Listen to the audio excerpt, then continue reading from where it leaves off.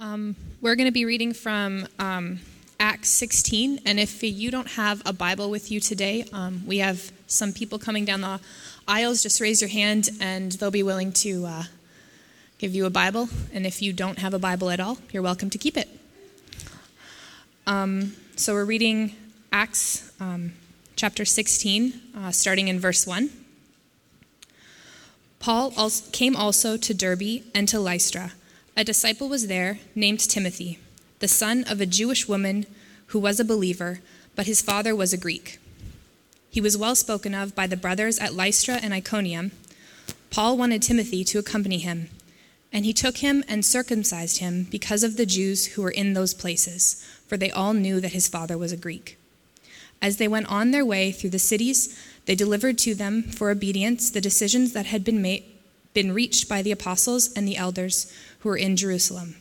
So the churches were strengthened in the faith, and they increased in numbers daily. And they went through the region of Phrygia and Galatia, having been forbidden by the Holy Spirit to speak the word in Asia. And when they had come up to Mysia, they attempted to go into Bithynia, but the Spirit of Jesus did not allow them. So passing by Mysia, they went down to Troas. And a vision appeared to Paul in the night. A man of Macedonia was standing there, urging him, saying, "Come over to Macedonia and help us." And when Paul had seen the vision, immediately we sought to go on to Macedonia, concluding that God had called us to preach the gospel to them. This is the word of the Lord.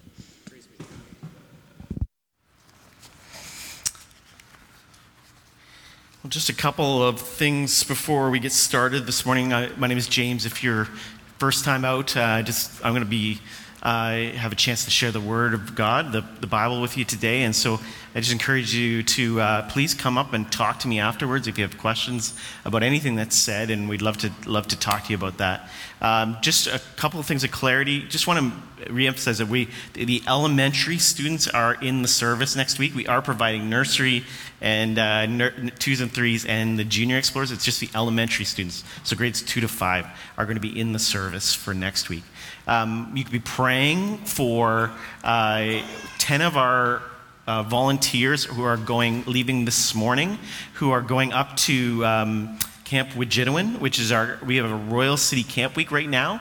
And so all the staff are up there right now. There's 2 16-year-old leaders per cabin, but we get to put one of our key leaders in each of those cabins with them. And it's going to be a great week. 47 students from the city who may not be able to afford camp, have very little church background. We just went to neighborhood groups and said, hey, send us your kids. And they did. And I know the reality is some of the behavioral issues will be present on that week. And so would you just pray over them this week, and just keep them in mind as they go, and and those families that are behind, that are staying behind, and that God would do some great things. And we see some amazing things come out of that week. It's going to be awesome. And then today, Lindsay just read scripture, and I'm going to pray. Lindsay's husband went into the hospital last night. He's home now. Potential appendicitis. We were just thinking about him today, and we're just asking God to do a work of healing in his life. And so there's many others. But before we open the Bible together, let's pray and ask God for these things that we just talked about.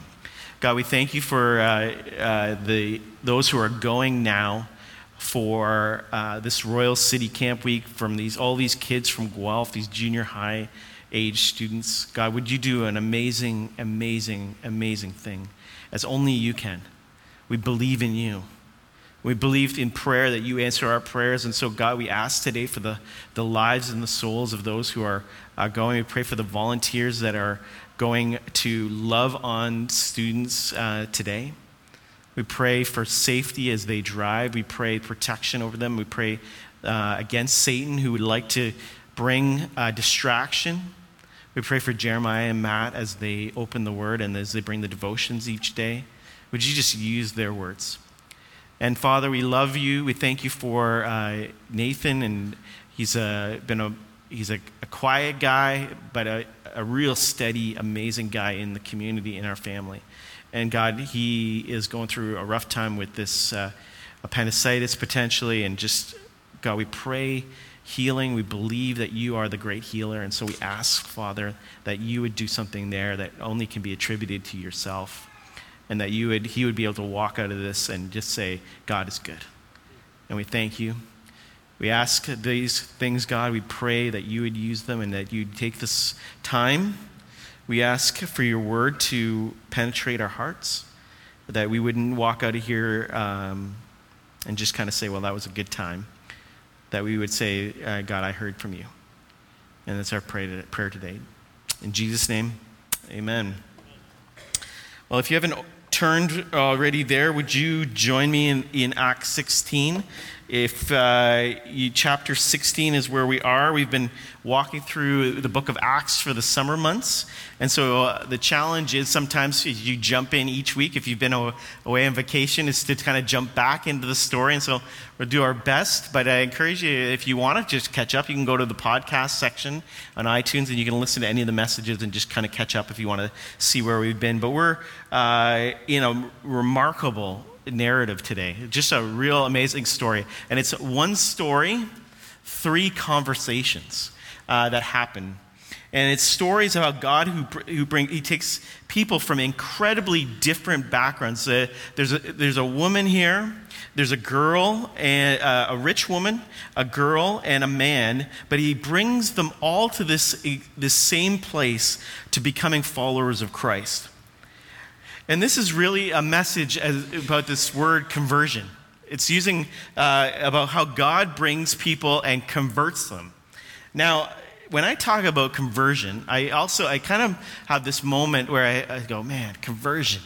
It's this word. And I always think of those who have been invited maybe by someone here in this room. You've kind of relented maybe to persistent invitation, or you're genuinely interested, but you have come here today, but you're not sure what you believe yet. And when you hear someone talk about conversion, all of a sudden it's like, oh man, I got here, and this is what you hear about Christians. All they want to do is convert me. That's what they would say. And the answer to that is yes. If we're really honest, I do want to persuade you to the gospel. But I want you to hear me out. The honest truth is not that it's about shoving things down people's throat, but that if Christians believe that something or someone has the ability to save you for all eternity, that it would change your life forever, is it not the most unloving thing to not try to persuade someone to that? And so we say these things not to, we will follow social cues. We won't make you stand up or anything like that.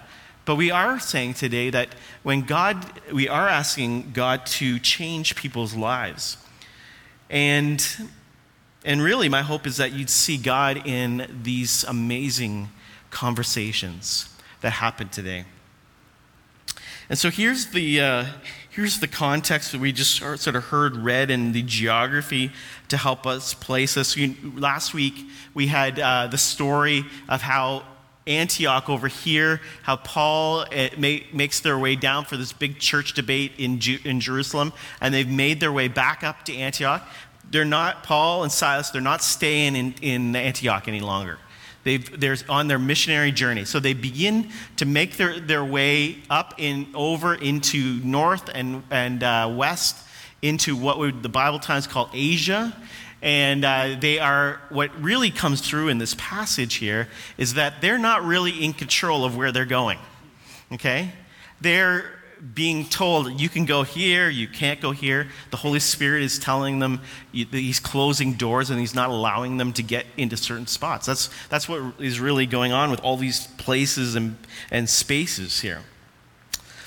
Now, after Paul and Silas arrive in this place called Mysia, you'll sort of see that just directly below the South Sea. They want to go north into Bithynia. That's where they want to go. And again, the Holy Spirit says, no, you can't go there, and closes that door. We don't really know exactly how they get the doors closed, though it does seem as though dreams and visions and things are happening in this time. So there's sort of clear pictures that they get the doors closed. And so they end up in this city called Troas, which is right there. If everyone can kind of see it there, right below Apollonia. And so Troas is the city that they end up in. And then Paul has this revelation that of where they were to go. They were going to head over into the region of Macedonia, which is really modern Europe. And in verse 10, we find this amazing, what we find here is a change of pronoun. They becomes we. And what you got to realize is that at this point in time, Luke moves from being sort of a detailed researcher of the stories of all these journeys that have been happening up to this point. And he joins the party. And he becomes an eyewitness to these three conversations. And so they are incredibly detailed. It's because Luke is right there. Luke hears and he experiences the stories firsthand. And so I love that about that. It just all of a sudden, it says that they become we. And this morning, we're going to talk about these gospel conversations. And I want you to see that each of the people that we encounter in these times are a type of person. They are a type of person that you and I are going to encounter in our lives here in Guelph, and they are a person that you are going to have an opportunity, if you're open, to share the gospel to. But let's look at them and see how the gospel is shared in really completely different ways. So the first gospel conversation is with a woman named Lydia. And it's found in there. So look with me again at verse 11. And it says this: so setting sail from Troas, we made a direct voyage to Samothrace and the following day to Neapolis, and from there to Philippi, which was the leading city on the district of Macedonia and a Roman colony. We remained in this city some days, and on the Sabbath day, we went outside the gate to the riverside, where there was supposed to be a place of prayer. And we sat down and we spoke to the women who had come together. And one who had heard us was a woman named Lydia from the city of Thyatira, a seller of purple goods, who was also a worshiper of God. The Lord opened her heart to pay attention to what was said to her by Paul. And after she was baptized, and her household as well, she urged us, saying, "If you have judged me to be faithful in the Lord, come to my house to stay." And she prevailed upon us. Now, we're introduced to Lydia. A few things to note about Lydia. So first off, she is a woman who is a businesswoman. Think put together. She has things in good order financially in her lives. She is a go-getter. That's what we're meant to see here. And because she sold purple goods, these are cloths that were very expensive to make. Dyes and those kind of things that were very difficult to make would be used, and they would really only be sold to the wealthiest people in the Roman colonies. And so really what you want to think of when you see Lydia is a woman who owns a boutique store in downtown Toronto who caters to the wealthy and the famous. That is Lydia's work. And then we find out that she's a worshiper of God. Now, that's a little bit broader, but the word really here is that she is a God-fearer. And so that's a Gentile who is converted to Judaism. And so she is religious. She's not allowed into the inner courts of the synagogues. She is allowed to be in the outer courts. And then we see here that they have a time on the Sabbath day where her and other women would gather together for prayer in a known place. And so Paul, Silas, Luke, and possibly other people, they come and they indicate, and what they do is they really sit down among them. And this indicates that this isn't like some giant, this is not this. This is not a sermon. This is a group of people who are sitting around kind of in a circle, and they're really having a prayer meeting and an evangelistic kind of Bible study that they're inviting people to. And so really what we see here is a Bible study and prayer group. Now, can you imagine if you were sitting there and you were leading a Bible study and Saul of Tarsus decides to show up to it and sits down amongst you. Now, Saul, first of all, would be, in many ways, if you hadn't heard the news, incredibly fearful person. But if you had heard the news, he would have been like a Jewish, well-trained leader. He was trained theologically under some of the greatest teachers of the world. So Paul comes in and sits amongst you. And then he says, no, you go ahead. You keep leading the Bible study. I talk about, like, I'm intimidating. It's like when I looked at one time and I saw the president of my theological seminary there when I was preaching. All of a sudden I was like, okay, it's a big gulp. It's like, I hope I don't say anything that's heretical today. It's intimidating, right? When you see someone in your midst that you know has more knowledge than you. But Paul and Silas here, it doesn't sound like they teach them. What it really talks about is that they have a sense of conversation going on. There's a dialogue about the Bible. It's not one person talking. And then what happens here, it's verse 14. Lydia engages in a discussion with Paul and possibly others. And it says here, these key words, and the Lord opened her heart to pay attention to what was being said by Paul. And I love the word that is being used here when it talks about this word pay attention. It's a single word in Greek, and it really is far stronger than sort of when we say pay attention. Why don't you say it with me, because you might already be dozing off. Pay attention. Okay. So pay attention means that you're listening fairly acutely, or you're just listening in.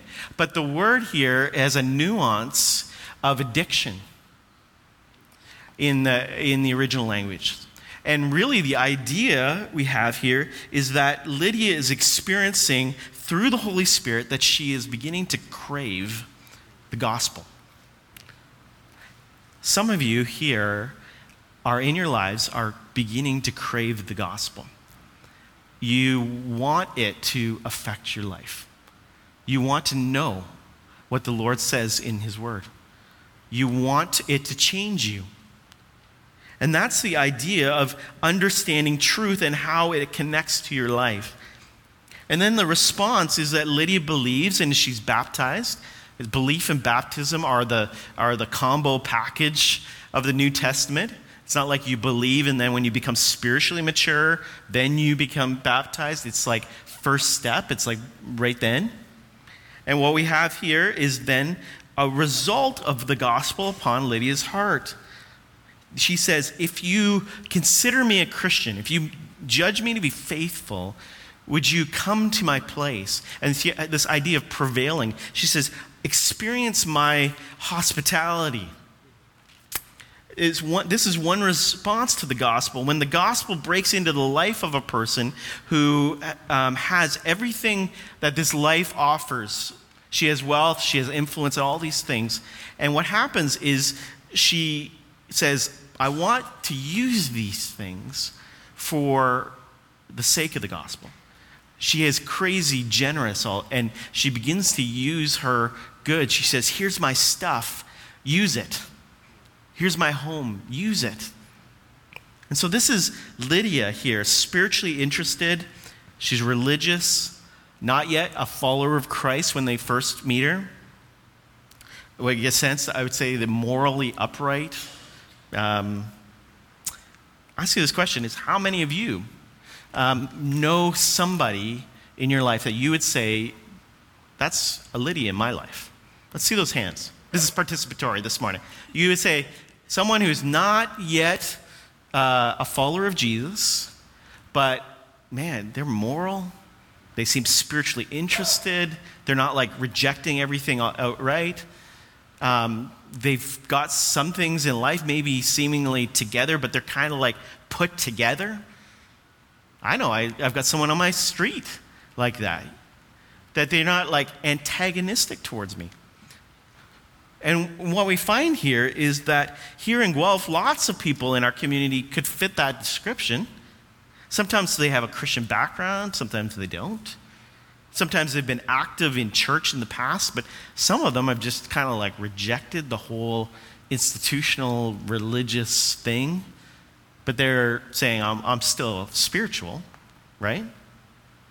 But whatever it is, they're open to having spiritual conversation. And so what is the key if we're going to talk about conversion and we're talking about gospel sharing? What we're going to do, this is a real practical thing today. If you want to share your faith, who here wants to share their faith? Okay? Okay, and if you didn't put up your hand, I'm judging you in my mind right now, and all these things. I'm just joking. But what we're saying is that if we're to see this conversation, we're also to see how they shared faith with this person. And what we do is we engage the spiritually interested person. We do this, and we learn from Paul's example here. What we do is we expose them to the Bible. If someone is interested, you expose them to the Bible. You may be surprised at how many people are actually willing to read the Bible if you ask them to read the Bible with you. And what we find is that we simply need to extend the invitation. But we usually often say the no for somebody else before they even say no. We talk ourselves out of extending the invitation because we're like, well, they would never really want to do that kind of thing. They wouldn't want to read the Bible. But if we believe that the Bible is inspired by the Holy Spirit, if we believe this, then we also believe that the words hold the power today to change lives. That is what comes from the Bible when you read it. And so if you aren't sure where to start with somebody, why don't you invite them to read the Bible with you? Start by inviting them maybe to an alpha, and then go with them. Don't say, there's a great program, I think you should go, but I'm not going to go. It's go with them. Take them to something. Or here's another one, an idea of just jotting down 20, 30 of your favorite verses, giving them to someone and saying, would you just think about these, a couple verses each day? Ask yourself the question, what is God saying in these verses, and what does it mean for me? If you were to do that kind of thing, the power of Scripture can convince them in ways that you would never be able to. That is what the Bible says, that the Scriptures themselves are powerful. They are able to convert somebody without your conversation, without your words. And so if somebody is spiritually interested, we take it as though this is from the Holy Spirit usually. That's what we should assume. And that God's word will do a great thing in their lives. And so you'll never know if you'll be rebuffed or not. But here's what we got to say. It takes guts to take the initiative. We have to be confident. And that confidence isn't just something we just kind of drum up, but we ask the Lord to give us a confidence that isn't like from ourselves, that we aren't like proud or anything like that, but we just have a confidence that God is already working. And so if we are rebuffed, but if we're not, here's what's the worth it part, is that you get to be a part of the journey of someone experiencing the grace and truth of the gospel in their lives. And it is a gift you will never forget. You will thank God for it when you get to be a part of the mission instead of being sort of on the sidelines. And that's the first gospel conversation in this story. Let's keep going. So gospel conversation number 2, because this is one story here, we find as we continue that it says, as they were going back to this place of prayer. So they found spiritually interested people, and they kept going back to that same spot. But God had a different plan. God had another encounter for them to experience. And so they come upon a girl who is being exploited for financial gain. We're not going to read the whole passage. We'll let you read it through. But this girl is the opposite of Lydia. She is a girl who is in her mid-teens, okay? She's a teenager. She has a demon. That's what it says there. And she's a slave. And so that means that she is a spiritual slave. And she's also an economic captive. She's busted up. She's taken advantage of. She is not on the way to the prayer meeting. She is not going there. And she couldn't even if she wanted. She was a slave. And second, she didn't seem to have any interest in it. But what she does do is she begins to follow Paul and Silas around. And she starts yelling out, and this is what we see in verse 17. These men are servants of the Most High God, who proclaim to you the way of salvation. On the surface, she doesn't seem to be the best billboard for the gospel, okay? But this is what she's yelling out over and over again. And so this girl here, this teenager, is someone who is both attracted to the faith and she is antagonistic towards it. And there are a lot of people in this world who are like this, who are in captivity. There is something about the message of the gospel that draws people, but there is an underlying seething distrust, anger against the message or the messengers. And so what we find here is that we find this woman who is in captivity. Any of you have someone in your life that loves to engage you in spiritual argument, okay? They don't really want to hear, but they want to argue with you. And so that's, if you got someone like that, think of this slave girl this morning. And what she does is she is persistent. She keeps doing it for days.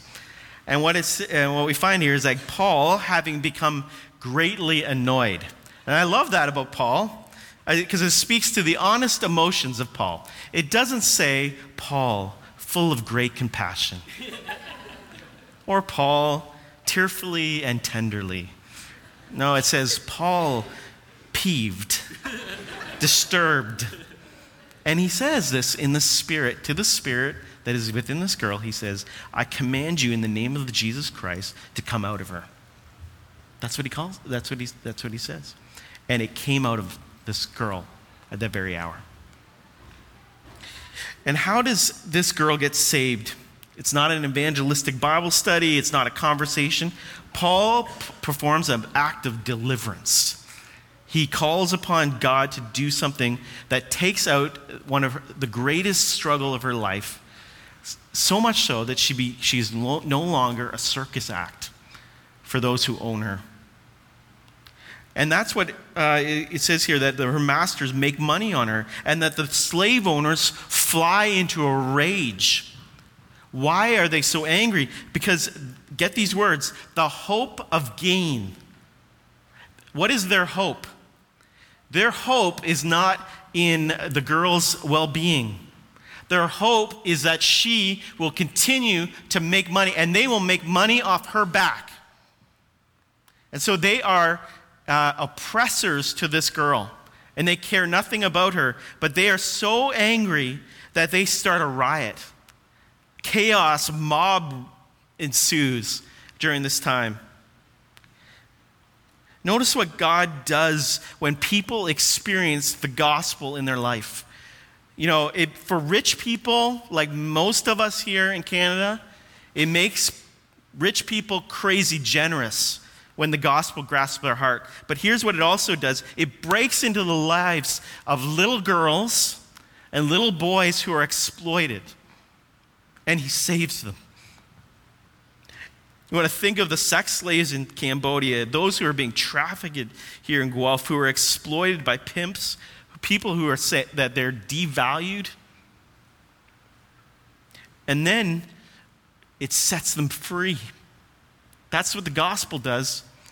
It brings freedom. I talked about this last week, that the gospel always brings freedom in supernatural ways. And so this girl is a spiritual captive. How do we love the spiritual captive in our lives? How do you bring the gospel to the spiritual captive? Well, there's really a way that I think we got to do it, and I think we can see it here. It's we go. we go to the physical and spiritual captive. The slave girl is the opposite of Lydia. Lydia has her life together, but this young, demonic, afflicted girl has nothing. And a lot of people who are stuck in spiritual addiction, and maybe you're here in this room, you've got it maybe looking surface-wise, but you're stuck in some kind of spiritual addiction in your life. But they come to this place where there is an actual victimization mentality, like that they are the victim in all things in life. And it's debilitating.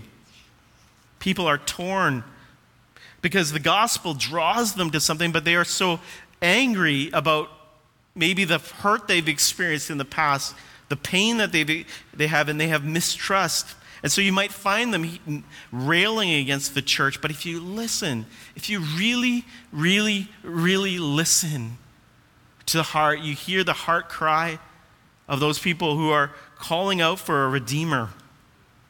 They need a savior and they need a healer. So how do we reach out? We go like Paul is here, and we get involved in their lives. We need to pray against spiritual attack. That's what we have to do. We pray against when we go and we deeply participate in relationship. That's why we encourage our missional communities. When we talk about that, you don't just choose a mission where you could raise some money for something, or you would do good things, but we participate in initiatives. We do things together that affect justice, that actually build relationships and address even brokenness, and we become friends. I loved it. We showed some pictures on Facebook the other day about the Trailbrook MC, which is working with Youth for Christ and is involved in the drop-in ministry with at-risk teens. Or the Willow Road one, who has people who are involved in breakfast clubs and those kind of things. It's not that they're doing these good things for the sake of doing good things. It's that there is real people in those places. And here's what I know, friends, that in our Guelph, in our Western culture, people are just not wandering into church anymore. And so the call upon our lives is to go. Is to go into the places where they are facing their addictions and they're facing their fears, and then we walk with them.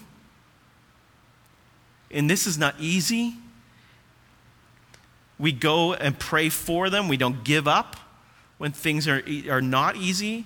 And we even have times, and this is probably why we've chosen to go this direction, we have times of prayer, and we say, do you need healing here?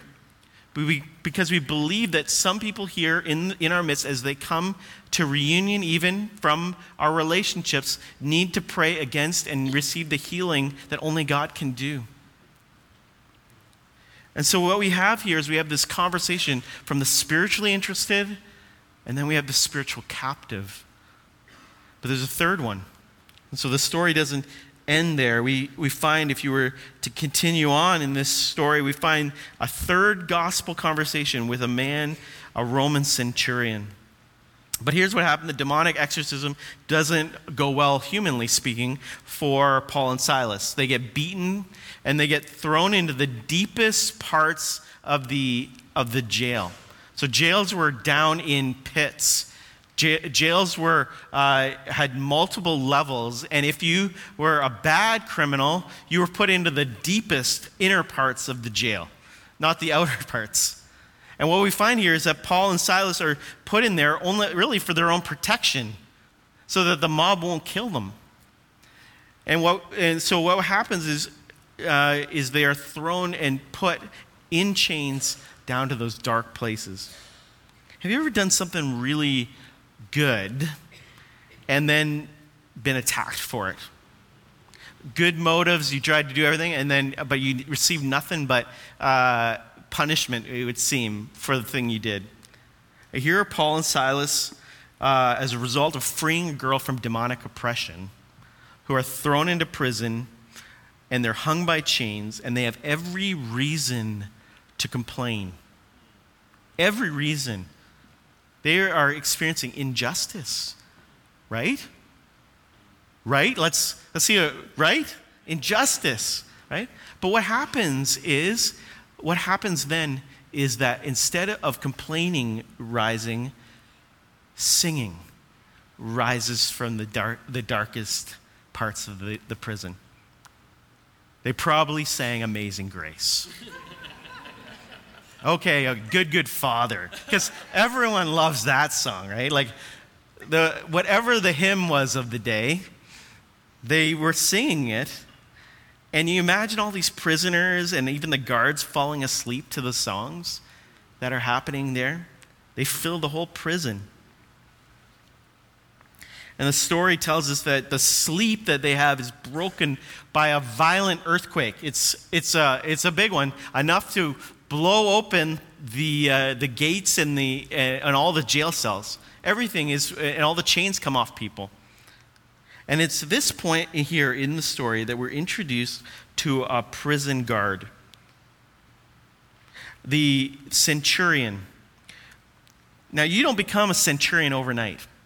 A centurion, a Roman centurion, is really, this job at the end is sort of a plum career job that you kind of just look after, you get paid well, after you have proven yourself on the battlefield.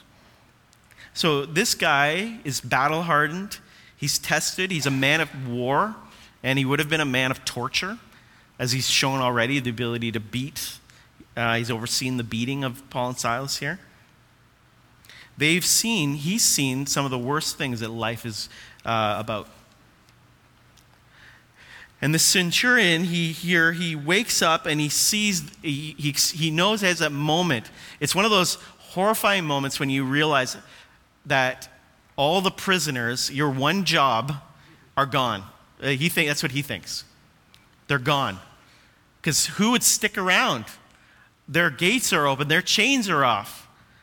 And so what does he do? He pulls out his sword in order to take his life, because that'd be better than what's coming to him for losing prisoners. And instead of silence coming out of the dark places, out of the dank prison jails, comes a voice. It says here, "Do not harm yourself. We are all here." Centurion here, he experiences grace, and it says that he falls to his knees. And instead of experiencing vengeance, which is what Paul could have done at that point in time, he's shown grace, and the result is that him and his whole family become followers of Jesus. Why is Paul willing to sit and stay in the jail? He's innocent. He knows he shouldn't be in prison at all. Just a few chapters earlier, we find out, that Peter, something happens where he is in jail, and there's an angel that takes him out, and Peter just walks out of the jail. He doesn't stay there. But what I think we see here is that Paul recognizes that this is a part of God's plan to reach Philippi and to reach one person for Jesus. And hadn't Paul prayed that God would use him to reach the city of the people of Philippi? And so if it was part of God's plan for him to suffer, to experience the jail, to experience all these things, so that he would have joy, he would demonstrate joy before a Philippian jailer, and then tell him the reason he was so happy, and then show him grace instead of vengeance, then I believe we can read this and see that Paul would say this is worth it. So Paul stands, he has freedom on his right hand, he has a jailer, the one who has hurt him, has beaten him, on his left. And instead of turning towards freedom, he turns back to his own oppressor. You start to see why this be moving to the jailer, to the centurion. How many of you can identify the jailer in your life? A skeptic, someone who's hardened by life. Maybe they've become seen a bit too much of the bad of life and they've become bitter. How do we love them? Well, here I think it says that we demonstrate grace to the skeptic. The hardened skeptic is probably not going to join you in reading the Bible, doing a Bible study with you right now. They're probably not going to be drawn to a worship service just because they like the music. It's just truth. This guy got saved because of two things. He observed Paul and Silas's joy in the midst of suffering, and then he was the recipient of extravagant grace. And so when they were given that chance to turn their tables, they extended grace instead of the vengeance. And so even the most hardened cynic that you meet in your life has a question in their mind, a wonder that happens when they experience those two things. Why do they have joy when they are suffering? When I see them suffering like all these other people who have become bitter, why do they have joy? Why do these Christians have joy? Nothing puts the gospel on display more than grace in the middle of injustice. And so the amazing part, church, of the gospel is this, that when the Holy Spirit captures our hearts, we are not just able to love the spiritually interested person, which is usually the easier one to love. If you got someone who isn't rejecting you right off the bat, okay, they're a little easier to love. And there is a part of many people, especially if you are one who loves to help and to seek out those who are really struggling, to love the spiritual captive. The gospel allows us to love those who oppress us. Isn't that amazing? And it's not because of us. Because I know I don't love my oppressor in my life, naturally. So we have three people who are saved here, three conversations. And what I love about the Bible is it's so applicable if we're going to talk about sharing our faith. We said that we wanted to share our faith, right? If we're really going to be honest, share our faith here today, if we're going to have the good news for people around us. But the passage here tells me something really important about the gospel, is that the gospel is for everyone. It is not for a type of person. There is a rich religious woman in the story. There is a slave girl who is demonically and oppressed economically. And then you find the most hardened, skeptical, powerful man, and they all get saved. And this tells me that there is no type for becoming a Christian. People say to me all the time that there's a Christian type, you know? There's a Christian type out there.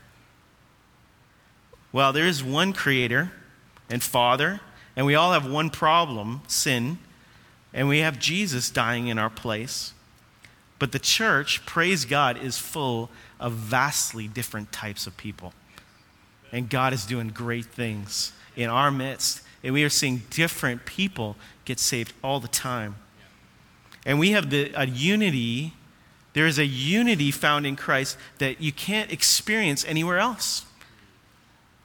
And so this passage really points us to a cross-section of our city. When we pray, in Guelph as it is in heaven, are we willing to love our neighbors enough that we would actually figure out what are the greatest cravings of their heart? What ways do we need to adjust and love them in order for them to hear the gospel clearly? Because that's what Silas do here. They don't just kind of have a cookie-cutter methodology. They do different things in response to the Spirit's work. And we ask ourselves, what are the inner longings that only a relationship with Jesus can fulfill?